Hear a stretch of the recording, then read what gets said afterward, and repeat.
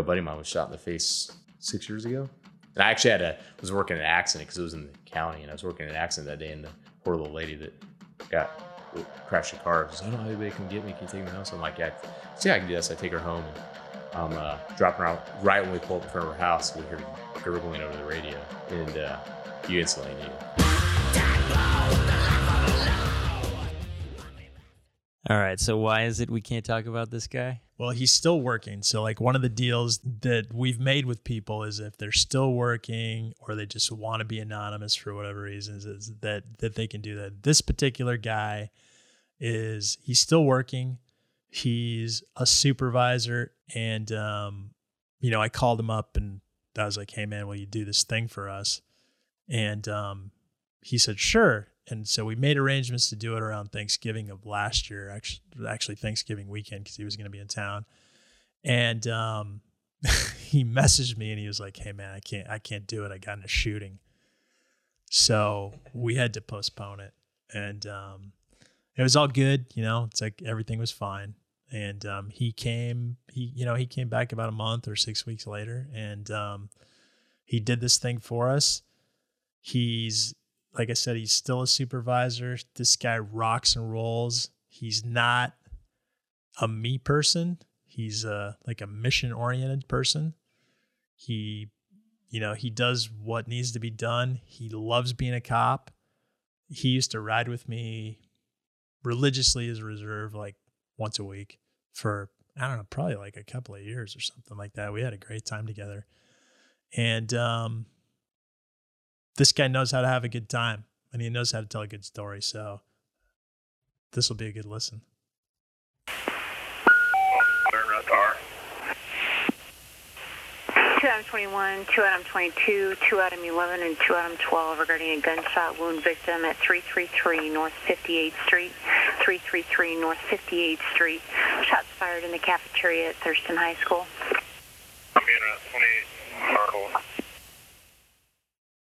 Law enforcement's funny. You go from, in my ears, you go from extreme adrenaline to none, or vice versa, from no adrenaline to extreme adrenaline. If that makes sense. From the barking dog, you're on a barking dog. And then I remember one time I was training a dude, and we get a call. Well, we heard the call come out. It was just a disturbance out in the county. And it went from, okay, everything's cool. The deputy clears it. We're just driving around town. And then all of a sudden, 187 comes over to the radio, which, rarely do you hear 187 over the radio. Usually they come in, a lot of times they're cold, right? So, now all of a sudden we went from just kind of lackadaisical to doing nothing to code 3, because his shots fired. The dude ended up smoking his dad after the law enforcement handle, ended up smoking his dad in a garage, and so you handle that, and then because it's like rope it off, wait for the major crime team to get there, and then we go back to okay, shoplifter in custody at your local department store. You go from like 0 to 60 to to like 0. It's crazy. Yeah, exactly. Or like when I was a major crimes detective, I remember my first homicide. It was what you call, the true whodunner. It's like you get there, zero information. Like nobody knows the dude. Nobody, like the dude he lived in the town for a week, and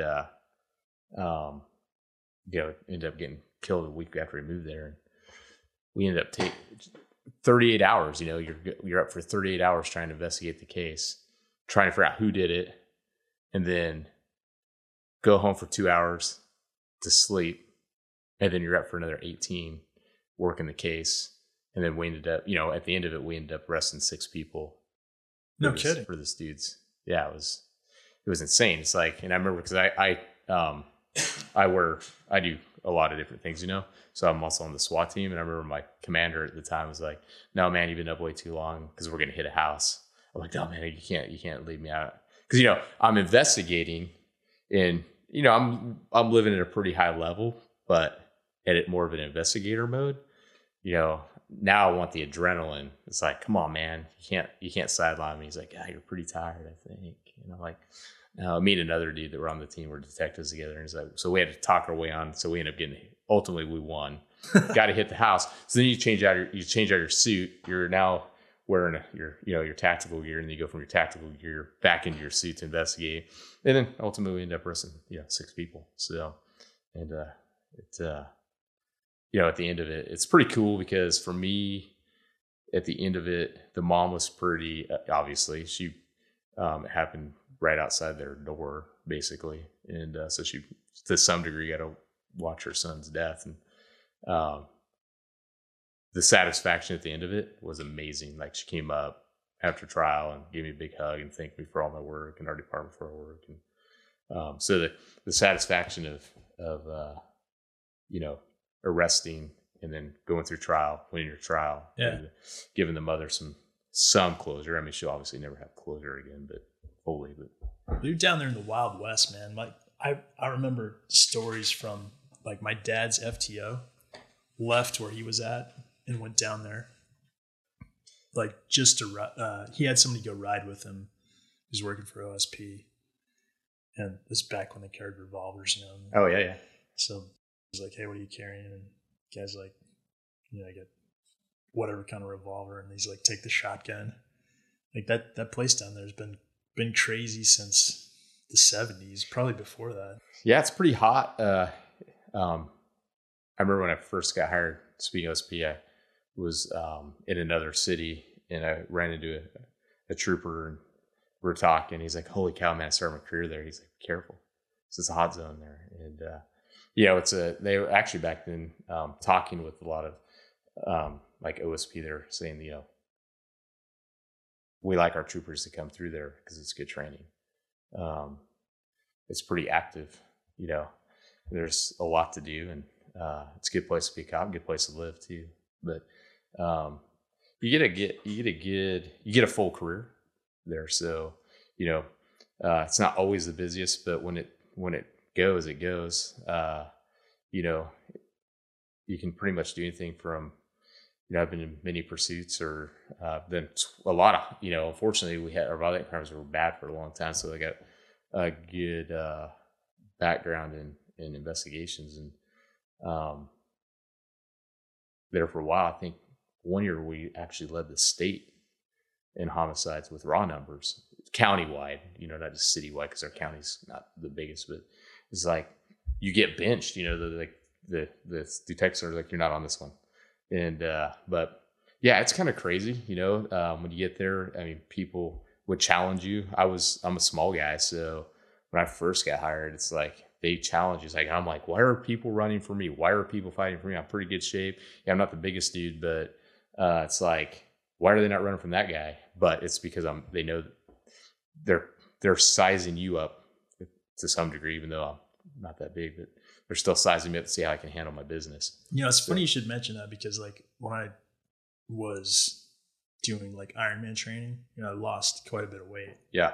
So I got fairly smaller, and it was right about then that people just said they like nobody ever ran for me. And then they did again. Yeah. It's like they did to start with, and then they stopped, and then once I shrunk up, they did again. Yeah, it's insane, man. Because I'm like, it hasn't even been that long ago. Even like 5-6 years ago, I was fighting all the time. So like everybody's challenging me, like, what is going on? I split my head open, I blew my elbow open. All in about 3 months, I was starting to get dinged up a little bit, and took 6 stitches to my elbow on one fight, and then I had a few months or so later, I'm fighting with a guy, and I ended up splitting my head wide open on a curb when we went to the ground. And I'm like, what is going on? Nobody fights with that guy or that guy, but everybody wants to fight with me. And, but yeah, they want to, I think to some degree in my little world, and I could be way wrong, the healthier and better shape you are, the more of a challenge it possibly is to them. I don't know if that's true, but that's what I like to think. So that probably is true. Yeah. Because you've been at this, you said 22 years. Yeah. And your physique has only gotten You don't look like a 22-year cop. Yeah, Let me thanks. just put it like that. Yeah, I actually think I'm better now. We've known each other for quite some time, so you probably remember how small I was. So I'm still small, but I'm way better shape. I think I'm better shape now than I was then. So I would agree with you. yeah. I mean, speed wise, I've probably lost a step. I mean, that's just natural, but I'm still pretty quick. But strength wise, I'm in way better shape than I was when I was a young guy or a younger guy. So, which is important, I think, for this job. Well, heck yeah. I mean, I remember this was like 2007 or 8 or whatever. I broke my collarbone in 2007. So it was 2008 when we went back to Moab, and we went with this guy from a metro agency, and he had been a cop like 3.5 years, and he's like, I've never been in a fight. Oh, wow. Yeah. Yeah, that's what we said too. We were like, are you kidding me? Which to some degree with the metro is, I always wanted to be in a big city, but then you talk with big city guys. Like, so a buddy of mine's, a guy I work with, his buddy works for a huge metro city down in Southern California. And he's like, he came out and did a rally. He's like, you guys fight way more than we fight. But because that's when you have that many police officers, whatever happens is over within seconds, usually. Right. Yeah, so it's crazy when you hear those, because I've heard the same thing. It's like, yeah, you need to come to where I'm from and check it out, because it's off the hook sometimes. And when it goes, and you can feel it too. You can feel when the bubble's going to break. And when I was a major crimes detective, I'd go home and tell my wife, I'm like, cook dinner. She's like, what, cook dinner? I go, cook dinner because I'm getting called out. She's like, what are you talking about? I go, I'm going to get called out tonight, so cook dinner. So she cooked dinner, and sure enough, a couple hours later, it's time to go to work. It's weird how you can, because you'll be in a lull for so long, and then all of a sudden, just it pops. Yeah. It's weird, man. I don't know. It's that's extra sense, I guess we get. But yeah, it's good times. So, or you're driving along here. A few years ago, I was driving along, and I'm hitting a main artery intersection, if you will, in my town, and it's probably 1-2 o'clock in the morning. It was raining hard, and there's probably an inch or so of top water on the pavement, and it was pretty boring night. And then I'm like, see this vehicle going southbound, and I'm like, what the heck? And I'm like, my light's green. So that means that right's like, I'm like, did that just happen? I'm like trying to process this because it's been a pretty slow night. And I'm like, but you just ran a red light. And he was hauling ass. And I'm like, and it was one of those, I don't know if you're seeing them there, they vacuum the car lots or the parking lots, like a big truck, and they got the vacuums on. I don't even know what they call them. I call it a vacuum cleaner truck. But so I'm like, I guess he's probably late. Maybe he's late to his shift or whatever, the next spot he needs to be. So I get him behind. We're doing like, I don't know, 60 and a 45. And I'm like, oh, this guy's clipping pretty good. I'm like, yeah, I'll talk to him when we get to his next stop. Cause I knew what his next stop was the most likely going to be, cause it's a big box store. And and when we get to the box store, I'm like, we're still going. I'm like, what the heck? So I light it up. And next thing I know, we're going 100 miles an hour.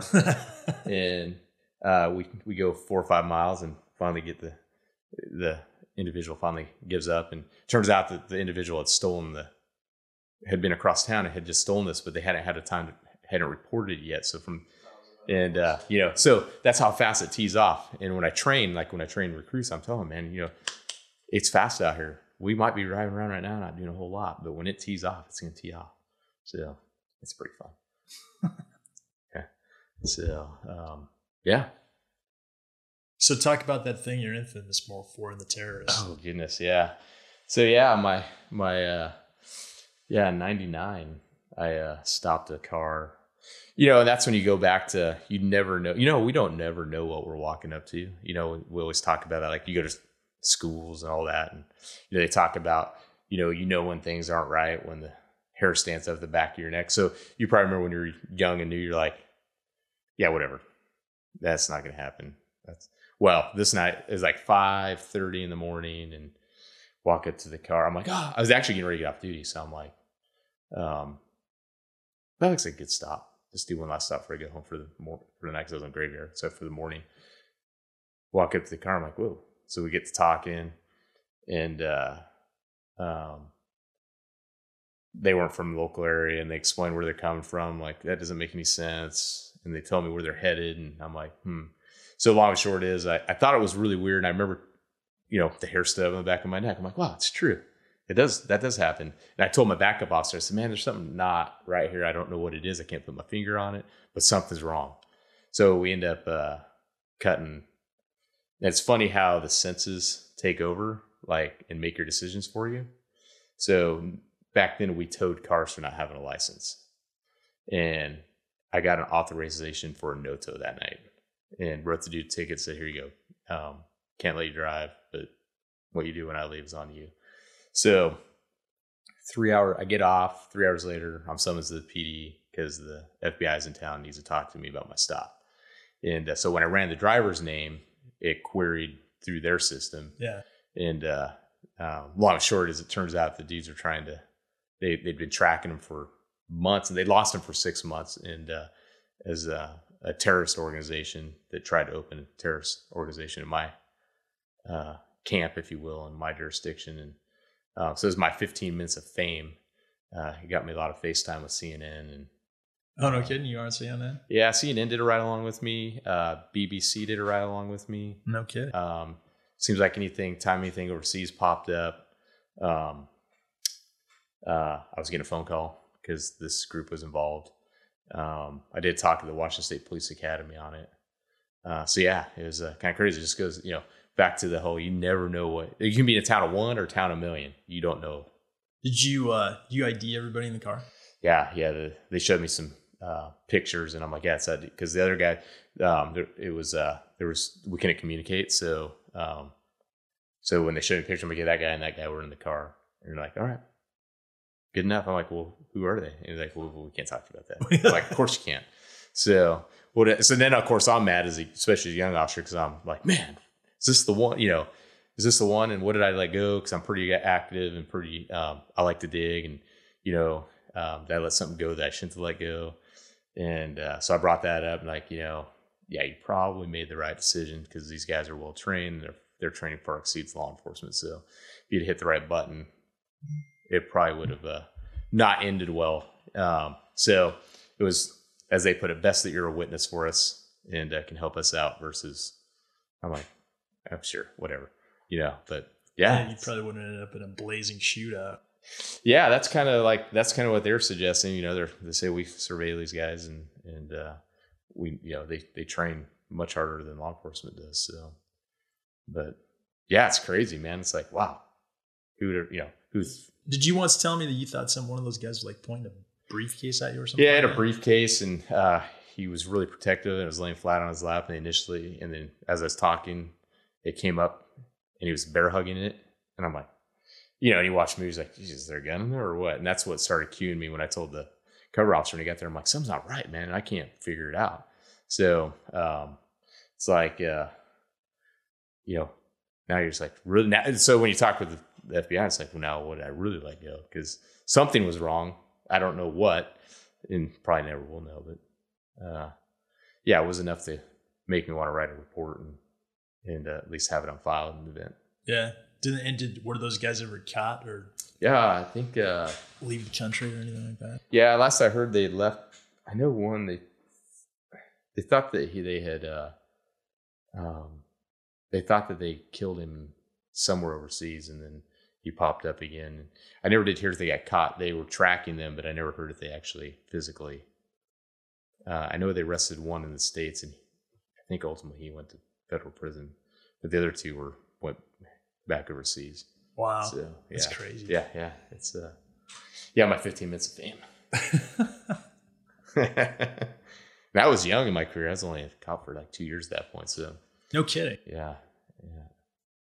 But yeah, you don't know. You never know, man. You never know what what you're going to come across. Or you stopped the car one night, and I thought it was a DUI, and we actually pulled up into it's a dead end street, and so I'm talking to the guy, and he's like, I don't have any ID, he's kind of acting goofy, and I'm like, well, I need to have your ID, because if you don't have ID, I can actually detain you, and for as long as it takes to identify you. So we need to figure this out. And so we're sitting there talking, but he gave me statements like about, he's looking for a place to stay for the night. He's out of town. I'm like, it's pretty clear there's no hotels. There was no hotels in there, but 2 convenience stores. I'm like, So, my spidey senses start kicking in. Then my backup officer gets there, and he has a reserve officer. There's 3 of us there. So the backup officer, cover officer, was close to the passenger side, and the reserve was to the rear quarter panel of the car by the trunk. And so he aggressively reaches into the glove box and he stops, or into the center console, he stops.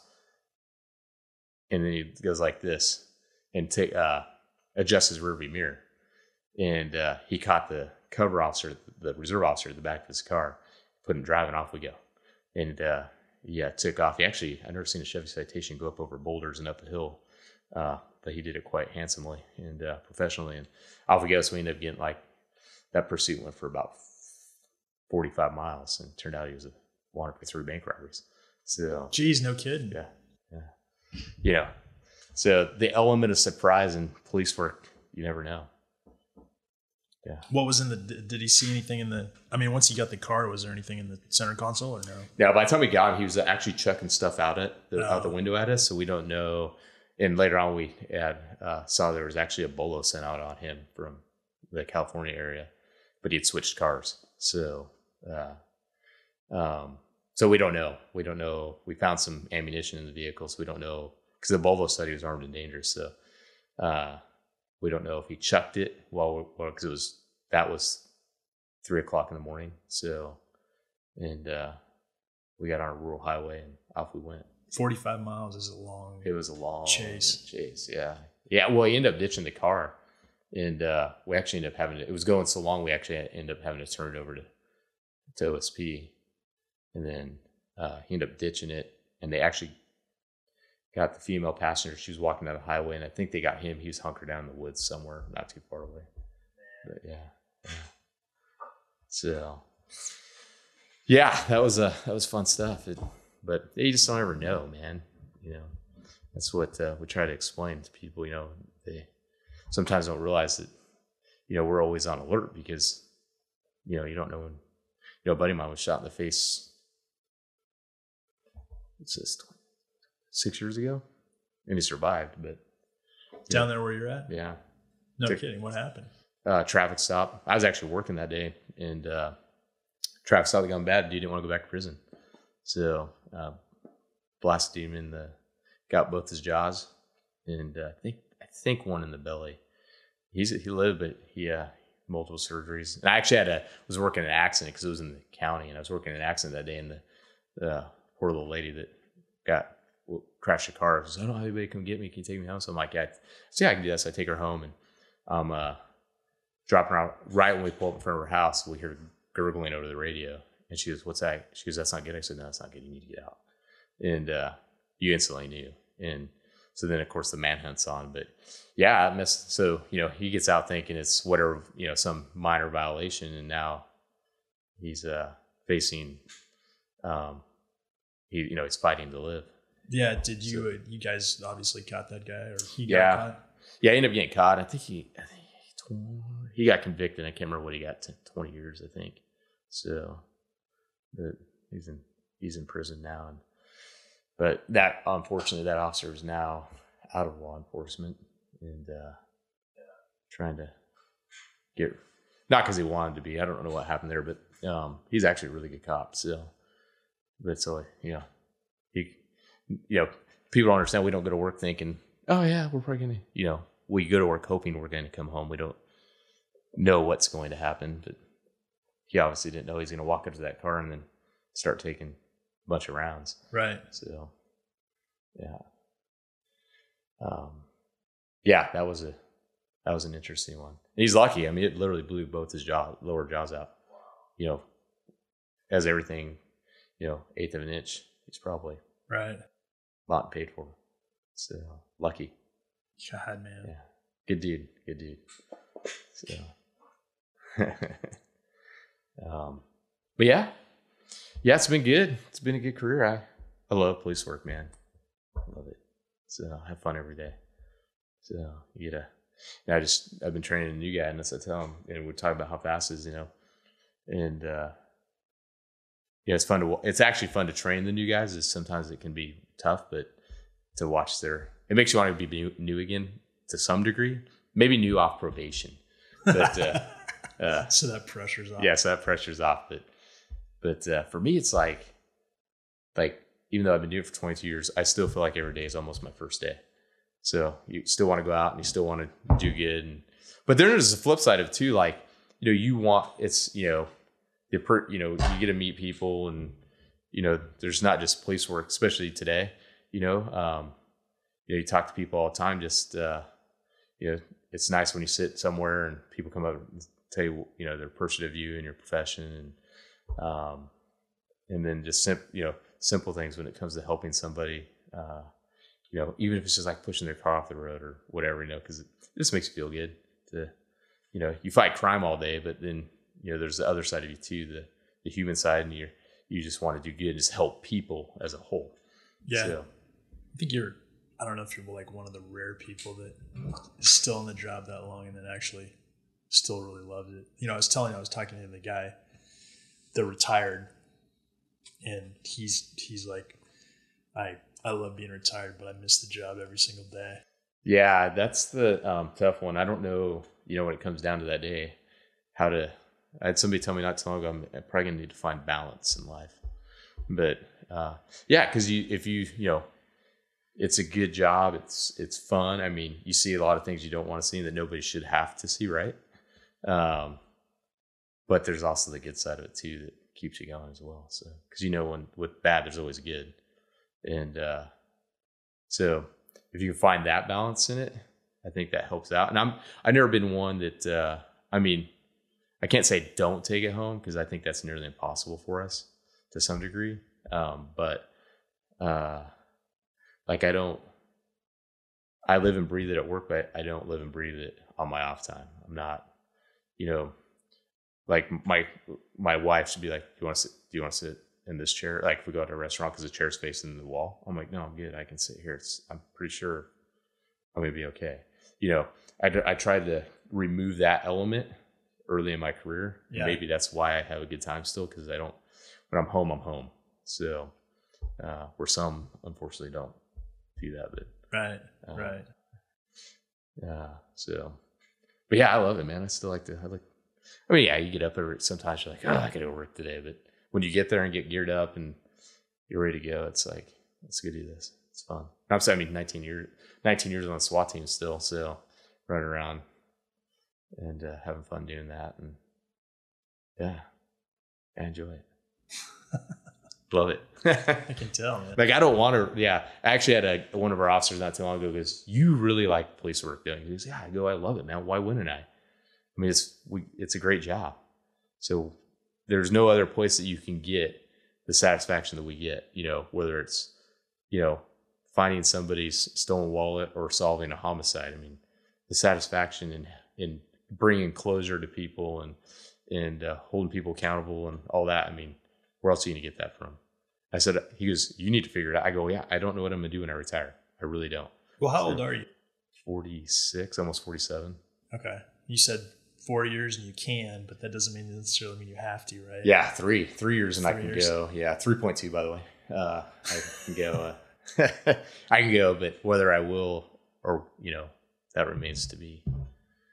I had an officer years ago, long time ago, tell me the day he got up and said, "I'm done. I don't want to go to work days when I'll retire." And one day I saw him and like, he worked for another agency. I'm like, "What's up, man?" He's like, "I'm tired." I'm like, "Really, as a kid, man, I got up and didn't want to go to work, so I retired." He had the years in. Yeah. And I said, that's probably a good philosophy to live by. The day you get up and you're like, get to that retirement, and then you just play year by year. It's like, oh, I'm done. I think I've maxed myself, so it's probably time to pick a second career. So. You remember the stories about calling up and quitting on the phone? Oh, did you? I didn't. Yeah. You probably quit at least 2 times, like over the phone. Yeah. That's funny. Late at night. And then he sleeps on it like, oh, I'm not ready yet. Yeah. Yeah, man. Yeah, because he probably like, okay, this is the day, and then he gets up, no, this isn't the day. I shouldn't have did that. Yeah. Yeah. Maybe I'll be that guy. I don't see you doing that. Yeah, no, I won't be that guy.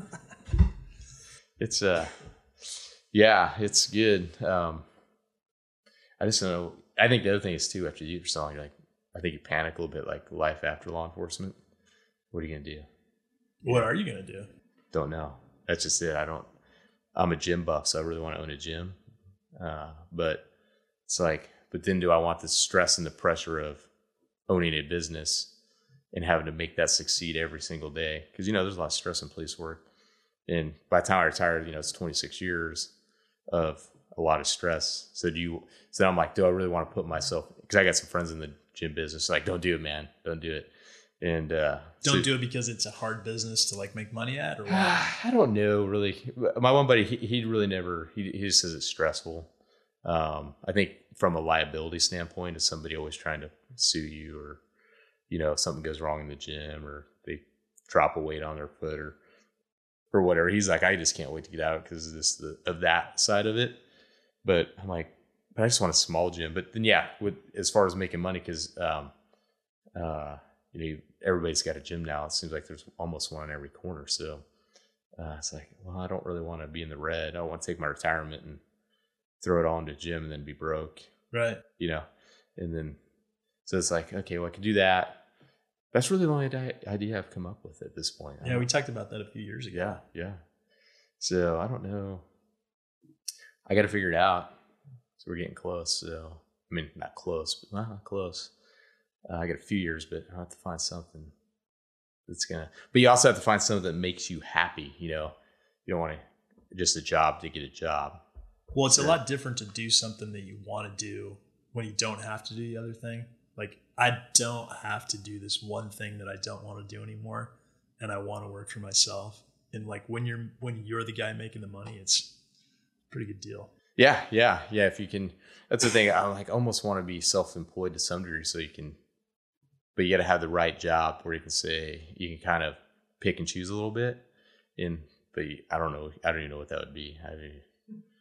I mean, we got guys at the office who, that's probably where I screw up. I'm not a big networker, so they network. So they've got stuff that will run them into retirement. I'm like, God, and I always tell them, like, do I really need to get something going? You guys all got something that's going to help you in retirement and make some money. And like, I really don't have anything. And I never really got specialized in anything, because when something came open in the PD for a different assignment, I just put in for it. And because I want to be well-rounded, and I wanted to taste every part of law enforcement. But the problem with doing that is you get, 2, maybe 3 years in those entities, and then you move on to the next one and the next one. So you never really get, like some people get, like we have one lady, she's a expert testifier in child abuse, because she spent so many years and that was her passion. So she could probably go to work like a child center, or, cares or whatever. And I'm like, well, what am I going to do? I didn't, I'm not a firearms instructor. I'm not a DT instructor. I'm an ORPAT instructor. I can do physical abilities testing all day long. Probably not a lot of money in that area. Probably not. So it's like, because I just like the job, and I always wanted to just do everything. I never focused on one area.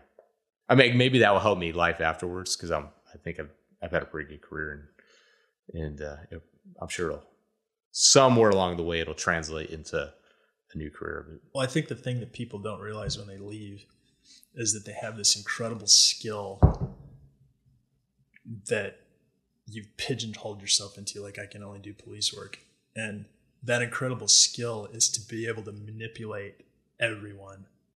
Yeah, I had a buddy of mine bought a car, and the sales manager was like, "You retiring in a couple of years?" He's like, "Yeah." He's like, "Come see me, man. I love hiring retired police officers, because you guys can talk. You guys communicate well, and you know how to talk." Right. So, yeah. So we actually have, I think you're right. You pigeonhole yourself in that, I can be the police officer, I can be the police officer. But at the end of the day, when you sit back and look at it, well, you spend a lot of years communicating, talking, and thinking critically quickly. Yeah. To make a decision. To make generally, it's going to be a good decision. Well, yeah, that's just it. Everything we do is critical thinking. Everything, a lot of there's, do I, don't I? There's been several times in my job or on the job where, you've talked people off the ledge, if you will. And you're sitting there in your mind, you're going, okay, this is like you talk shoot, no shoot scenarios. Is this a shoot situation? Is it not a shoot situation? Or just use of force in general? Are we going hands on with this individual? Are we going to be able to talk him out of, and, I think words create it. So you need to know how to talk. So if you can figure out how to communicate, a lot of times you can talk them right off the ledge and get to where you need to go and get them services or whatever help it is they need, or they got warrants or whatever. I don't know. But, it's that thinking process. Okay. How are we going to get through this situation? And it's going to be a positive outcome. Right. For everybody. Yeah. So, because contrary to popular belief, positive outcome, not a negative outcome. Exactly. I mean, I'm not out there to, like I talked to a guy not too long ago in the store, and my ex-wife, let me back up. My ex-wife used, I'll talk to people. I may arrest you yesterday, but I will talk to you. I don't, it's a job. It's like, so I'll talk to people in the store that I've had, in their views, it's a negative contact, right? Because maybe they went to jail or whatever, and nobody wants to go to jail, right? But for us, it's a positive because it ended safely, and everybody goes their separate ways, and nobody got hurt or whatever. And so I'll be in the store. Hey, how's it going, man? Oh, hey, how you doing? I'll shake hands with you. And they'll want to shake hands. And I remember my ex, I was like, why? I go, well, why not? I go, they're human. I go, I put my pants on one leg at a time, just like everybody else.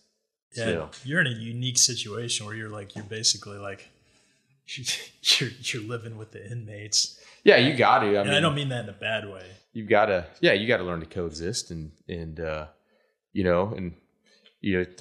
treat them with respect. And that, like when I train new officers, I said, there's one thing everybody has it that they don't want taken away. Doesn't matter if you're rich, poor, medium, whatever. There's one thing in this world we all have that we don't ever want taken from us, and that's to be treated with respect.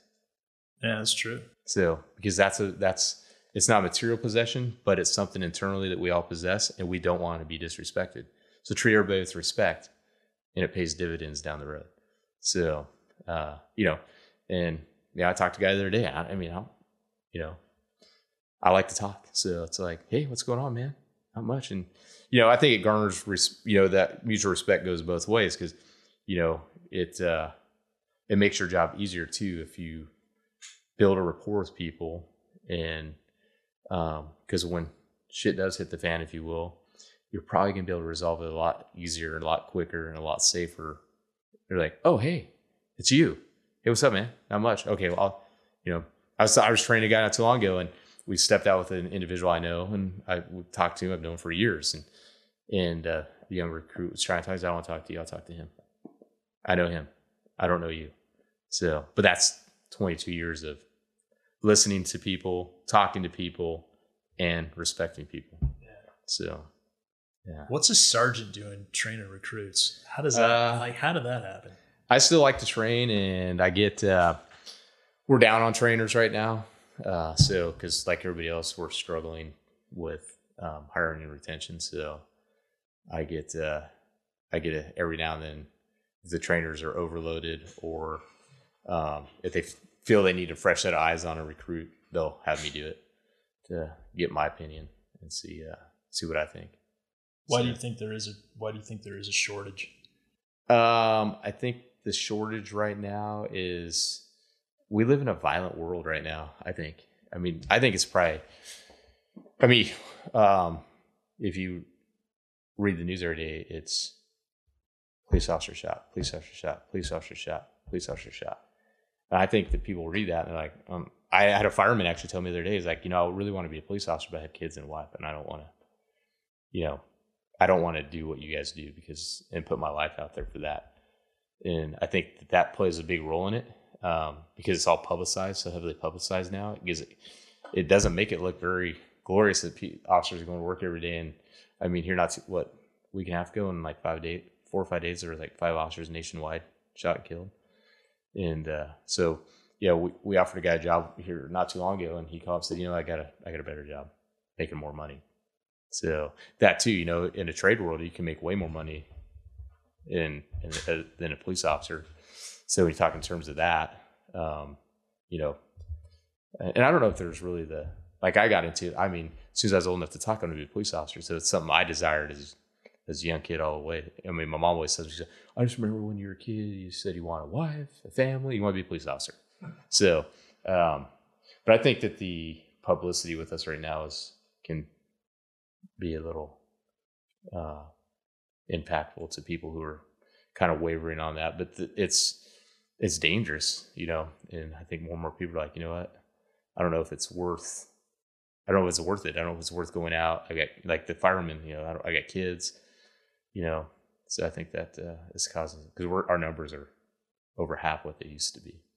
So I talked to somebody not too long ago. Their agency used to do 6 processes roughly a year, and you get 100 plus, 200 plus people, and they're seeing like 30 to 60. That's it? Yeah. It's a pretty good paying job for like. I think it's a great paying job. I mean, and, you know, you got to put aside what you hear and what you see, and, you know, it's not for everybody, but, you know, if you can put aside what you're seeing and what you're hearing in the outlets and just internalize and go, is this for me? Yeah, I really want to do this and make a difference and go out and do a good job. You know, I don't really pay attention to anything. For me, I have a job to do. I go out and do it. I do it the best I can. And, you know, we can't control everything, you know, and of course, you know, people see, oh, you know, that guy did this and that guy did that, or this gal or whatever.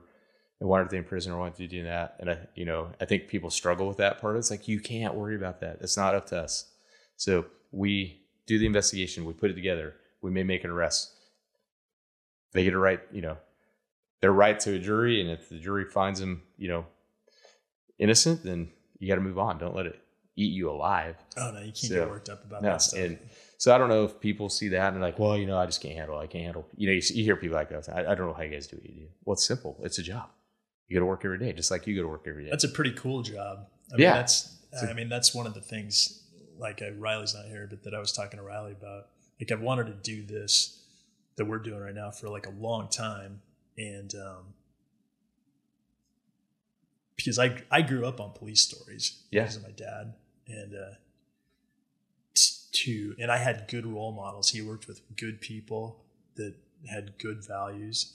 And I, like you, I wanted to be a cop since I was a kid. Yeah. Yeah, that's just it. It's like, you know, and I hope that I impact, you know, the youth to be police officers in the future. You know, at the high school level, I know some high school kids that were interested. Hey, can I be an explorer? Yeah, man. You know, you want to start recruiting those kids and showing them the job and saying, hey, this is what we do. Yeah, be an explorer, come out, ride with us. It'll give you a good idea of what we do. And it's going to tell you whether or not you want to do this job. Or being a volunteer police officer. I recommend that to a lot of people. Like, yeah, just come out and be a volunteer police officer. I mean, you have to go through training stuff. I mean, we just don't pin a badge on you and off you go. But you get once you're certified in that realm, you get the same powers as we do. And it can tell you if you're going to want this job or not want this job. You know, and I go, that's how I started. And I already knew I wanted to do this job, and I couldn't wait to do this job. So, I mean, I was testing everywhere. You know, there's some days I'm like, I wish I wasn't so career driven, and I would relax a little bit because I'd never wanted to move away from home. But it turned out, I wanted to be a cop right then and there. I was ready, and it turned out to be a good decision. But yeah, I think so. Yeah, it's worked out well. You were out riding with me like at least once a week, sometimes more. Yeah, I don't know how long we did that. Oh man, yeah, I was there almost 2 years. Yeah, I think I was pulling about 60 hours a month on top of a full-time job, and yeah, man. Well, and it's funny because we talk in terms because I think I've told you before. I remember when I was working in the retail industry, the first time I met you, I was like, dude, that guy's badass, man. Because it was a shoplifter that went bad and he came in hot. And I'm like, I want to be that guy. You know? And I'm like, yeah, that's awesome, man. And, but yeah, you put your time in and I loved it then and I love it now. So I almost wish you could go backwards a little bit, because you're like, oh, I did this different in my career, maybe this different in my career or whatever, but at the same time, you look back at your career, like, it's been a pretty full career, so I can't complain.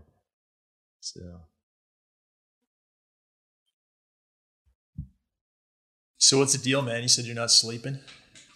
Well, that's part of the gig, I think. You get really, I don't ever sleep. I sleep like, some of it's probably hereditary because my mom doesn't sleep, but yeah, I sleep on average 2-3 hours a night. And, but you spend all these years, and it really never started till I got out of criminal detectives.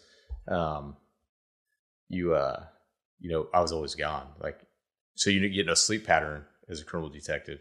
You get off at 5. Yeah, great. I work 8 to 5. Awesome for me. 10 o'clock, you're in bed, or, you go to bed 9 o'clock, 10 o'clock, 11 o'clock, phone rings. Got to go to work. 2 o'clock, 3 o'clock in the morning. Got to go to work. I remember the last time I really slept hard was 2010. And I'm a very light sleeper. Everything wakes me up. And I woke up. I'm a very creature of habit. I do the same things every day. I get up at the same time every day, eat at the same time every day. I'll first eat the same thing every day. So my buddies all give me a hard time. They're like, man, you're an easy pick, man, because we know what you're doing every day and what time you're doing it. So, so I got up, as I do every morning, to go to the gym. Look at my phone, 3 missed calls. I'm like, from my detective sergeant. I'm like, that's interesting. So out of fear, I called the patrol sergeant. I'm like, hey, dude, what did I miss last night? I go, did I miss something last night? He's like, yeah, just a homicide. I'm like, no, I didn't miss it. Whatever, man, you're messing with me, because he's a pretty funny guy. And he's like, no, seriously, miss homicide. No, I didn't miss homicide. You're messing with me. He goes, no, seriously, miss homicide. I'm like, what? I'm like, seriously, dude, I didn't even hear my phone ring, and it's on the loudest part, the loudest ringtone you can possibly have on a cell phone. And you were just out cold, huh? Yeah, that was a lot. And but don't worry.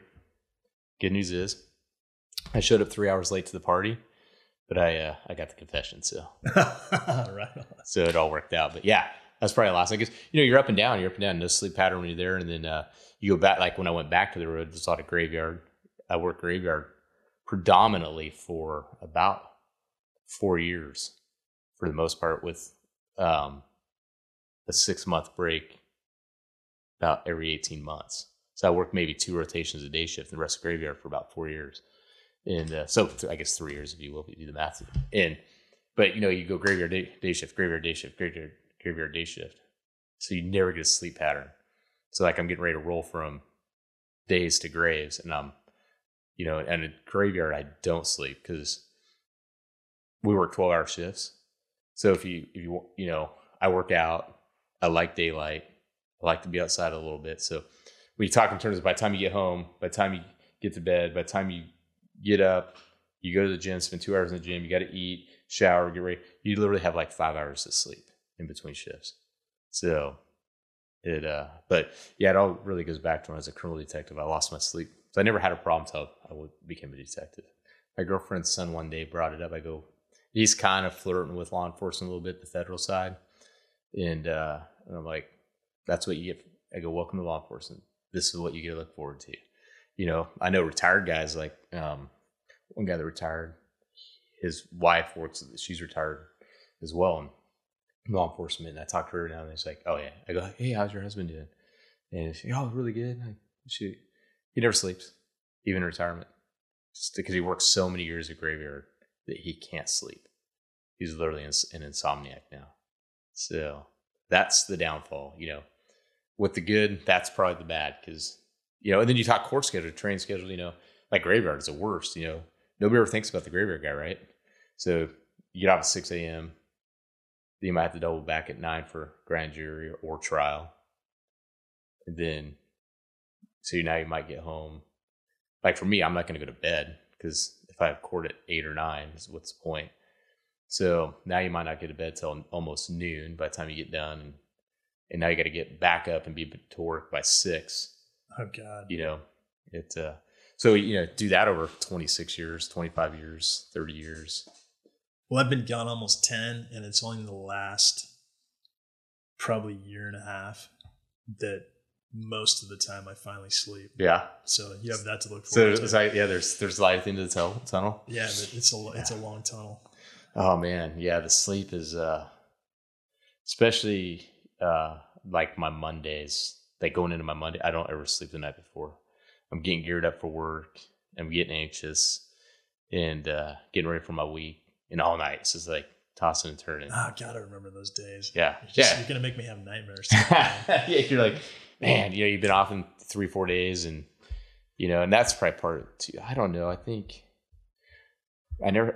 12, like 8-hour shifts aren't the best for us, because you only, like, if you're on graveyard, you literally get one day off. But you never had any, I don't think anybody ever had sleep problems really with 8-hour shifts versus we work 12s. I think that plays a part too. God, it's a long time to work, man. It's a long time to work. We're not geared. You hit on a graveyard, you hit, 2-3 in the morning, you're at a window, or a wall. It's like, and that last 2, 3, 4 hours just creeps by. And, so you figure, even though you get 3 and 4 days off, I mean, the first 2, you're a zombie if you're on graveyard. It's great on day shift, because you go to bed at 9 o'clock on your Friday night and start your Saturday like a normal person. But graveyard, like for me, I get up at 6 a.m. and I'm up until on my Saturday morning. I'll get up at 6 a.m. and I'm up until 9 o'clock at night. So, because I don't go to bed. Yeah, it's a really bad plan. But I don't like to, I'm active, so I don't like to miss out on my time. But then I pay for it, because I'm not as tired that day, but the following day I pay for it. Like, you're exhausted. Yeah, because you can't make that sleep up. Because you're up for like 36, 37 hours before you finally hit the pillow. You'll stay awake that long? Mm-hmm. 30? Oh, man. Yeah. That's all about going back to the criminal detectives, because when you're out on a scene, you can be out. What's the theory? You don't go home till every last avenue is explored. Every last bit of information. So, like that first homicide I told you that I worked as a criminal detective, 38 hours we were up before we got to go home. And I didn't even go home, because we only went home for 2 hours. I went to the gym and then went back for another 18. So, that's probably the day it started all right there. But I wouldn't change it. It's good.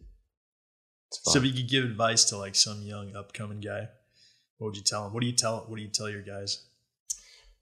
Well, now I don't.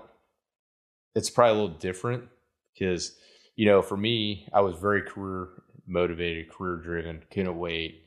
Workaholic.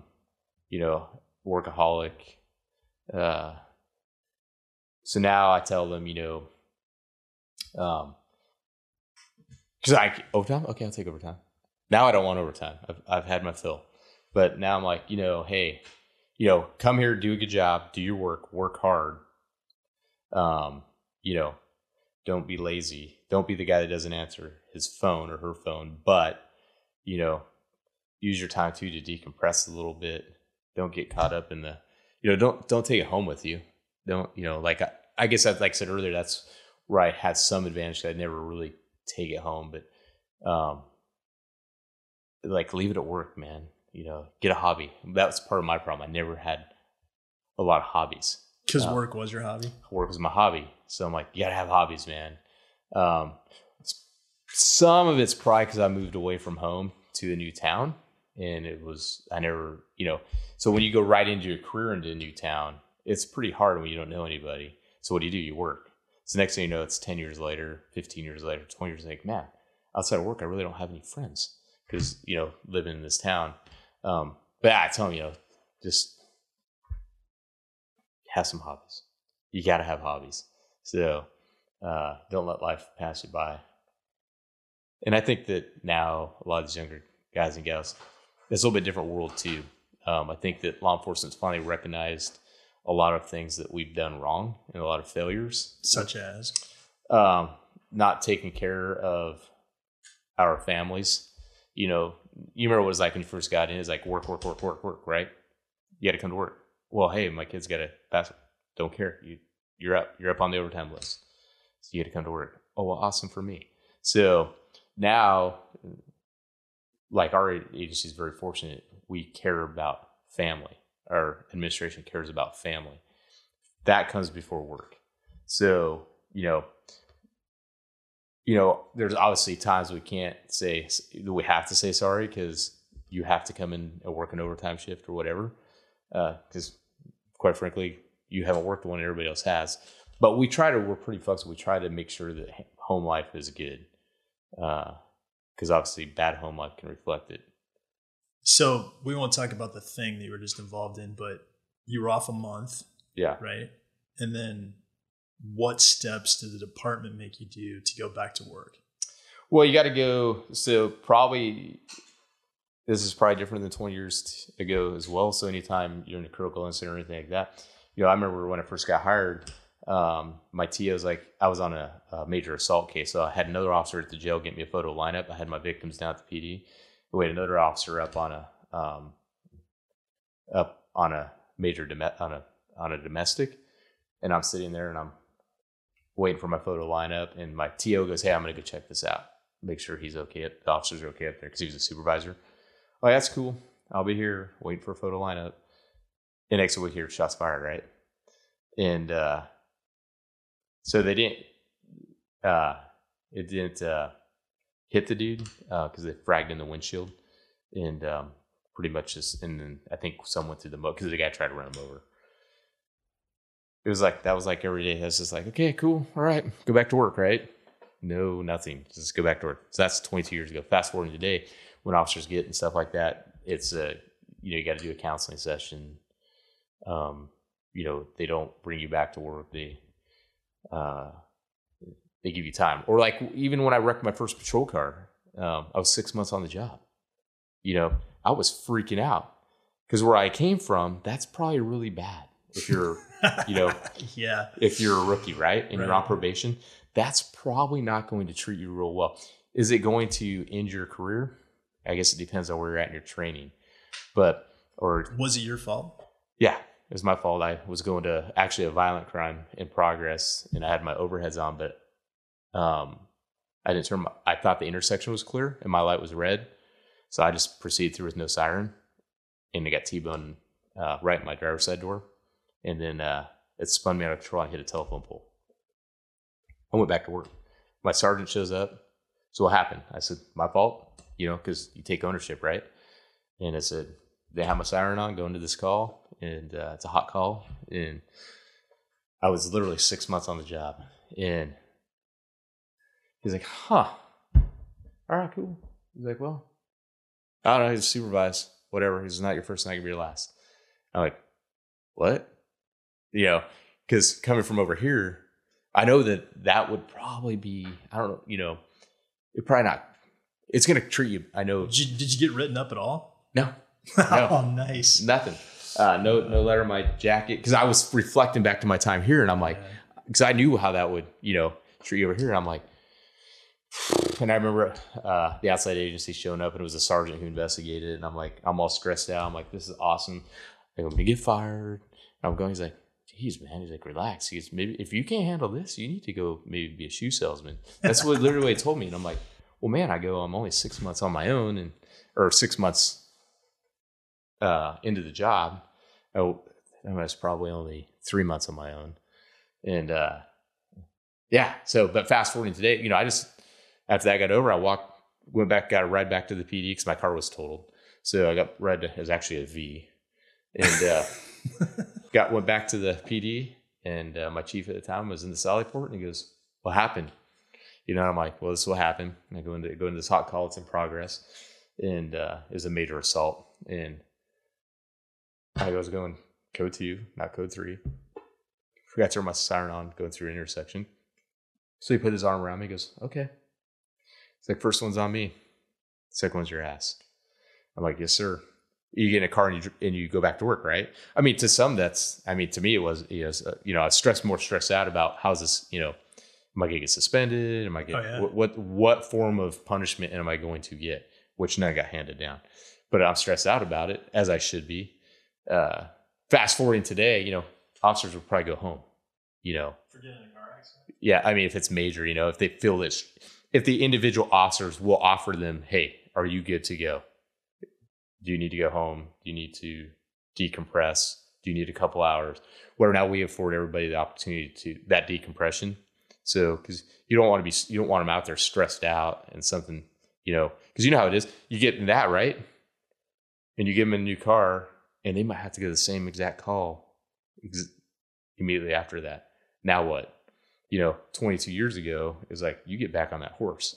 Now, we give you those opportunities to take care of mind and body and, wellness. Wellness is a big push right now. Nobody makes fun of you? Oh, they make fun. Yeah. Well, nobody makes fun. Yeah, no, not quite like then. Like like there were certain things you didn't live down. I got capstoned one time in a fight, and I dropped my capstone. The dude picked it up and capstoned me. Oh. Yeah, that was a real humbling experience. And I won the fight. And but let's say I didn't. I took a little for that one. So. No, but I mean, like, guys, I'll make fun of you for that one too. But guys, like, you won't get made fun of if you go to, like, a counseling session. No. Take the rest of the day off. No, yeah. Now it's we're in a different world. So kind of jumped a little bit there.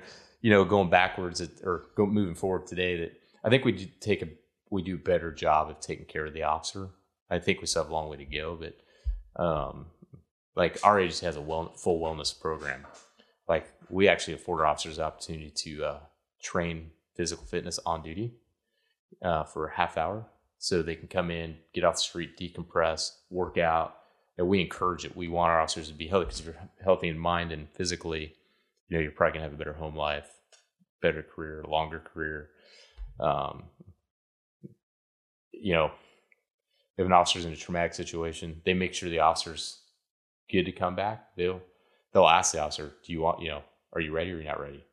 If the officer's not ready, okay, well, when you're ready, obviously there's a limit, I'm sure, but they make sure that the officer is okay first. And, but in our profession, regardless if it's now or 22 years ago, 40 years ago, 50 years ago, it doesn't matter what risks, because we got to face it. Every officers are all A personalities, most of them, right? Totally. So and like they talk, it literally is brother and sisters, and you're going to have arguments, and you're going to argue with each other like brothers and sisters argue with each other. But at the end of the day, when something happens, that phone's lighting up. Everybody's making sure everybody's good, and we're pretty fortunate. Like my agency, like if it's really bad, everybody pulls together and makes, families will take turns cooking dinner for a family, making sure they don't have to worry about that aspect of life, and they can just unwind and decompress. So I think we do a better job today of taking care of officers to some degree, instead of just saying, oh, that's cool, shove them back on the street. So, because I think all too often we see that, and then bad decisions get made. So true. Yeah. But so yeah, I think it's definitely different now than it was then. A lot different. I mean, when I got hired, I was like, really? You're like, yeah. And now it's like, I think that law enforcement's probably been a little bit behind the 8 ball for several years. But for me, I don't want any time off. I just want to go back to work. I'd rather be at work. But I don't know if I'm an anomaly or just weird or what, but it's like, I like to work, and if that's something, things happen, it's like, I think I came, early in my career, if you're gonna, you have to accept the fact that when you walk out the door, right? I mean, the old saying, you don't know if you're coming home, but you really don't know. You're walking into the unknown, right? So, you almost have to mentally prep yourself too, that, you don't know what you're going to come across when you get out there and go to work, and it may not be good. So if you mentally prepare yourself, and I mentally prepare myself for all the time for traumatic situations, where it's whatever, fights, and how am I going to handle myself in a fight? And I remember I got in a fight years ago in a bar fight, and the guy went south on me. I thought I had him out the door, and we were all good. And all of a sudden he came at me. And so I'm fighting him. My partner's fighting another guy. We literally knocked every table over in that place. And I'm stressed out, not stressed out, but I'm worried because it's not a bar that's really known to be law enforcement friendly at times. And I'm like, man, that was so when my whole thought process was let's get this guy out the door. Let's try to communicate with him, get out the door peacefully, because I don't want to fight in here because there's like 40 people in here. And if we fight him, 40 people are going to turn on us, and there's only 2 of us here. This is going to be really bad. So I want to get him out the door, right? Yeah. So he gets to the door. I thought everything's good, and he does a U-turn. I'm like, well, so it's game on. We got to deal with it. Well, it turned out it was college night in there. So it was a bunch of, and I didn't really pay attention to the environment because I was needing to get this guy and his uncle was involved too. It turned out it was a bunch of younger individuals from the local college were in there, and they're like, "Whoa, that's awesome," And I was like, thankfully that was the crowd that was in there that night. But so we literally knocked over every table in there. My lieutenant had been working late then. It was like midnight, and I get the guy cuffed, take him outside, put him in my car. I go, "Okay, turn around." I go, "Who saw this?" And my lieutenant looks at me and goes, "Seriously?" I'm like, "What?" He's like, "You're pretty calm right now." I go, "Well, yeah, I got to investigate it now." He's like, "Wow, that's kind of amazing." He's like, "You just got in a major fight with these guys, and now you're just." I go, "Well, yeah, that's what we did, right?" He's like, "That's pretty impressive." And then he's like, "Well, you don't need me here," and he left. So, but you have to process all that before you get there, because always think, what if. Yeah, I think some guys don't do that. Even in just like regular life, they don't do the what if game. Yeah. Yeah, what if all the time, every time. It's like, even after, okay, say a major fight, how did I handle myself? Did I create this by putting myself in a bad situation? Like wasn't bladed right, or was I too lax? Did I have my hands crossed and the guy read me, or whatever was my form, if you will. Was it right? Did I do what I was trained? Did I, and did I perform at the level I should perform? So, you should self-critique yourself. That's going back to what you tell people. I tell recruits all the time, you need to self-critique yourself because we're our own worst enemy. So you need to be self-critiquing, can I do this better? Can I do this better? Or did I do it the way I should do it, or whatever? But I always mentally prepare, even today, even after, I think there's sometimes, like it's funny because you watch a recruit and they're all stiff and they're kind of one-dimensional, right? When they're talking to people, and they're kind of got that, they're kind of assertive talk, but you've dealt with the individual for like 100 times, and you're like, and I remember when I got hired, my TO, I went to put a guy in cuffs, and I went to grab him because that's what I was trained over here. Right. Grab a hold of the wrist, put him in handcuffs. Well, he started to pull away, and I'm tugging, and he's tugging, and then the TO goes, and the TO at that time is a 25-year veteran. He goes, "Timeout." He's like, "Stop." I'm like, "Just watch." He's like, and he looks at the guy, and he knew the guy. He's like, "Hey," taps him in the middle, the lower back. Just put your hands back here. The guy instantly complies. I'm like, "Seriously?" And, so back then I'm like, no, but now you fast forward to today. I'm like, so sometimes, I think a lot of it's years on the job.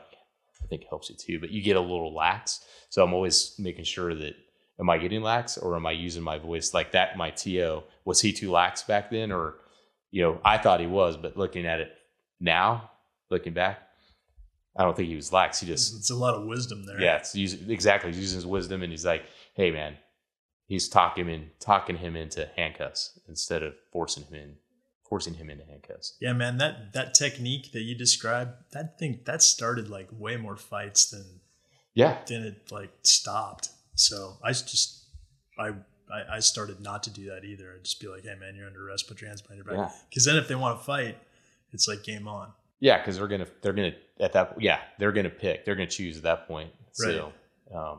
And like probably like 95% of the time or more, it worked out just fine. Yeah. It's funny. It's funny when you look back to like that incident. I'm like, no, really? That's how you want, because, and then you look fast forward today and like, yeah, he's pretty smart. Yeah. So, but yeah, it's way different today. To conform, and policing's always, the philosophy of policing always changes. So, and you got to be willing to adapt. So I think some officers struggle with that too. It's like, just adapt. We have to adapt with society's, like, It's not society doesn't adapt to us. We adapt to what's going on in today's world. And, I think sometimes officers struggle with that, and they shouldn't. It's like, go to work, put your pants on, go to work and do your job. The laws are written, enforce the laws, you'll be fine. So, but, I had an officer tell me years ago, you really don't let anything bother you, do you? I said, nope, sure don't. It's a job, man. I go to work, I do my job. So it's like, do I like to lose? Do I like to go to court and lose? Or, because I didn't dot an I or whatever, and it got, that's what, like on a DUI or whatever, well, you didn't dot the I, so your form's no good. Well, I guess next time I need to be better. So, oh well, I did what I could do. So, right on. Well, hey, thanks for doing this. Yeah, you bet. The Snitch Podcast is dedicated to preserving the verbal stories of modern-day police officers, your lives in your own words. If you are interested in being a part of this multimedia project, please contact us at thesnitchpodcast@gmail.com.